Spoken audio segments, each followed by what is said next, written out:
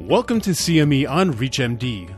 This activity titled Revolutionary Approaches to Improving Outcomes in Unresected Locally Advanced Squamous Cell Carcinoma of the Head and Neck is provided by Prova Education.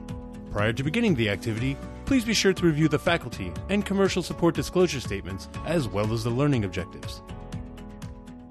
This is CME on ReachMD, and I'm Dr. Ezra Cohen. Today, Dr. Kevin Harrington, Dr. Deborah Wong, and I will be discussing locally advanced squamous cell carcinoma of the head and neck, or LA-SCCHN. We'll look at the challenges, current treatment landscape, and some exciting new data for a novel approach to treatment using inhibitor of apoptosis protein antagonists. Welcome. Thank you, Dr. Cohen. I'm glad to be here. Thank you. It's good to be here with both of you. Great. Our first question today and topic focuses on the current landscape in locally advanced squamous cell carcinoma of the head and neck. And I'll turn to you, Dr. Wong. First and foremost, what are the unmet needs associated with managing locally advanced squamous cell carcinoma? And what are some of the more interesting data from recent clinical trials? Yeah, thank you so much, Dr. Cohen. I think the challenge for locally advanced squamous cell carcinoma of the head and neck is that outcomes for patients we certainly can do better for them. About 2/3 of patients with head and neck squamous cell cancers will present with locally advanced disease. That's stages 3 to 4B. And despite aggressive therapy, the median overall survival is 20 months. Certainly, we know that the survival rate is dependent on disease biology, wherein patients with HPV-negative head and neck cancers have a poorer survival rate with a 5-year survival rate of less than 25% for stages 4A to 4B, whereas those who have HPV-positive locally advanced stage 3 disease have a 50% 5-year survival rate. Even in the setting of a better prognosis squamous cell carcinoma of the head and neck, up to 50% of patients will relapse. I think, and this is despite a multimodal therapy. There are some exciting data that we are awaiting incorporating the addition of immune checkpoint inhibitors into definitive local treatment. And here are some studies that we're awaiting. So first, atezolizumab, which is a PD-L1 antibody, is being evaluated in a phase 3 study as adjuvant monotherapy. In the INVOKE-10 study, patients with high-risk locally advanced squamous cell carcinoma of the head and neck are randomized 1-to-1 after completing definitive local therapy to atezolizumab or placebo for a year, with the co-primary endpoints of event-free survival and overall survival. Interestingly, patients on this study could have received surgery or non-surgical definitive local treatment, followed by definitive radiation with or without chemotherapy. A second study that is very exciting is Keynote 689, for which we are also awaiting the data for. In this study, which is a phase 3 randomized open label study, patients with resectable head and neck cancer are randomized to pembrolizumab or no neoadjuvant pembrolizumab, and following surgery will receive adjuvant therapy comprised of standard of care chemoradiation or radiation as dictated by their pathology, and pembrolizumab or placebo.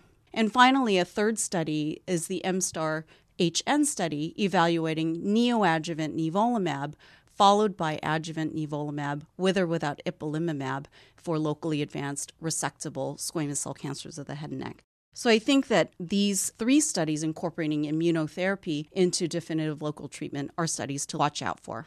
Thanks, Dr. Wong, for that excellent review. I think looking at the possibility of immunotherapy as a peri-operative or peri-radiation treatment certainly seems promising based on the data we've seen so far, using either neoadjuvant, adjuvant, or the combination of neoadjuvant and adjuvant, and we're certainly awaiting the data from the trials you mentioned quite eagerly. Dr. Cohen, now that we have a clearer picture of the burden faced by our patients, what can you tell us about the emerging evidence? Well, as you've heard, there really is an unmet need in locally advanced head and neck cancer, and we've tried to meet that need really for decades, employing different agents and different mechanisms. Most recently, we've begun to incorporate immunotherapy into the context of cisplatin radiation, especially for high-risk locally advanced patients. And these can be either HPV negative or HPV positive. For instance, the Javelin HN100 study administered PD-L1 antibody called avelumab, starting 1 week prior to definitive chemotherapy radiation with cisplatin and single daily fractionated radiation, and then followed by avelumab maintenance for up to 1 year. By the same token, the Keynote 412 study had a very similar design, of course using a different agent, this time pembrolizumab. Again, pembrolizumab given concurrently with chemotherapy and radiation, and then as maintenance therapy for up to a year. What we know now from both of those studies is that neither one met its primary endpoint. Javelin had progression-free survival, and Keynote 412 had event-free survival as primary endpoints, very similarly defined. Interestingly, the Keynote 412 did seem to begin to trend towards a benefit to the addition of pembrolizumab, but did not reach the pre-specified level of statistical significance. And so far, those two and some other trials have shown us that the concurrent administration of a PD-1 or PD-L1 antibody to either radiation therapy alone or chemotherapy radiation does not seem to improve survival. Contrast that with a randomized phase 2 study looking at an agent called xevinapant, which is, of course, a SMAC mimetic or an IAP antagonist. In that trial, the agent xevinapant was added again to standard cisplatin radiation and compared to placebo in I would say, a quite high-risk population of locally advanced squamous cell carcinoma of the head and neck, consisting mostly of HPV-negative, heavy smokers, and heavy drinkers. And what that study showed was a dramatic benefit, in my opinion, to the addition of xevinapant on all the endpoints reported, including local regional control, which was the primary endpoint, progression-free survival, and as the data matured, eventually a benefit to overall survival, and almost a doubling, by the way, of overall survival at 5 years, again, in this high-risk patient population. And so, although the trials with immunotherapy thus far have been disappointing, we do have emerging data using a different mechanism, targeting this time apoptosis, that may take us to a new standard, hopefully in the near term. I think those were fascinating insights. And for me, the takeaway message is that in combining immunotherapy in induction, concomitant, and adjuvant phases alongside curative intent radiation or chemoradiation, we have been unsuccessful. But we actually now have an alternative approach based around modulation of cell death mechanisms, and that's going to be fascinating to test in clinical studies. For those just tuning in, you're listening to CME on ReachMD. I'm Dr. Ezra Cohen, and here with me today are Drs. Kevin Harrington and Deborah Wong. Our focus is on the exciting data for IAP antagonists in improving survival outcomes in our patients with locally advanced squamous cell carcinoma of the head and neck. Dr. Harrington, I couldn't agree with you more. Now that Dr. Cohen has kind of introduced this xevinapant to us, what can you tell us about the apoptotic pathway as it relates to locally advanced squamous cell head and neck cancer? To get to terms with some of the terminology around apoptosis and cell death mechanisms, we now have an animation that will walk us through some of those details. As we've seen from the video, apoptosis is mediated through two main processes. Intrinsic apoptosis is triggered by genotoxic stress, which acts at the level of the mitochondrion to release components that form the apoptosome within the cytoplasm of the cell, activating caspase 9 and ultimately the execution of caspase 3. In addition, the extrinsic pathway, which receives signals from ligands binding to receptors on the cell surface, activates caspase 8 and ultimately again caspase 3 to mediate cell death. As part of the control of apoptosis, cancer cells will frequently upregulate proteins that are capable of inhibiting signaling. These are the inhibitor of apoptosis proteins. And these can be one mechanism whereby cancers can avoid treatment-induced cell death in response to either radiation or chemotherapy or the combination. By developing drugs that can inhibit these inhibitors of apoptosis proteins or IAP inhibitors, otherwise known as SMAC mimetics, we have the potential to develop new therapeutic approaches. One such drug is xevinapant, which is already in randomized phase 2 and now randomized phase 3 clinical trial evaluation. Thank you, Dr. Harrington, for walking us through the mechanism of action for xevinapant. I think this is a really exciting molecule. It's a novel agent with a unique mechanism of action. I think the phase 2 data evaluating xevinapant with chemoradiation are really exciting, including demonstrating an improved median overall survival. And I'm really looking forward to seeing the results of the phase 3 study.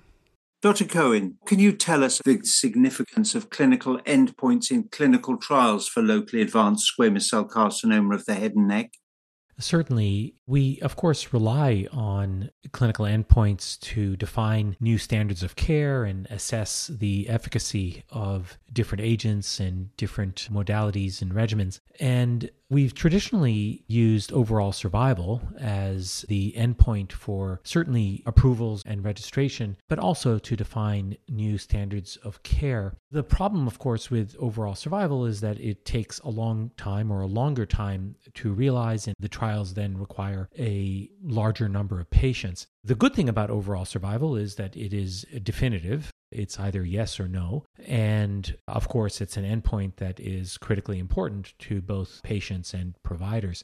However, we are always looking for other endpoints that may help us to speed the research process and the time to new approvals and therefore change the unmet needs and the standards in these patients. And an endpoint that has emerged is either event-free survival or disease-free survival. These are two that are quite closely They're very similar to each other. They're closely defined. And what they encompass really are not only that question of survival, that is alive or not alive, but also, and quite critically for patients with locally advanced head and neck cancer, the recurrence of the cancer. That is to say, either locally, regionally, or metastatically. And those events would then count in the either event-free survival or disease-free survival endpoint. And we realize that a couple of things about these as potential surrogate endpoints. First, they actually track very well with overall survival in prior meta-analyses, looking at patients who were treated with either radiation therapy alone or chemotherapy radiation. It appears that there's a very high correlation in the range of 98%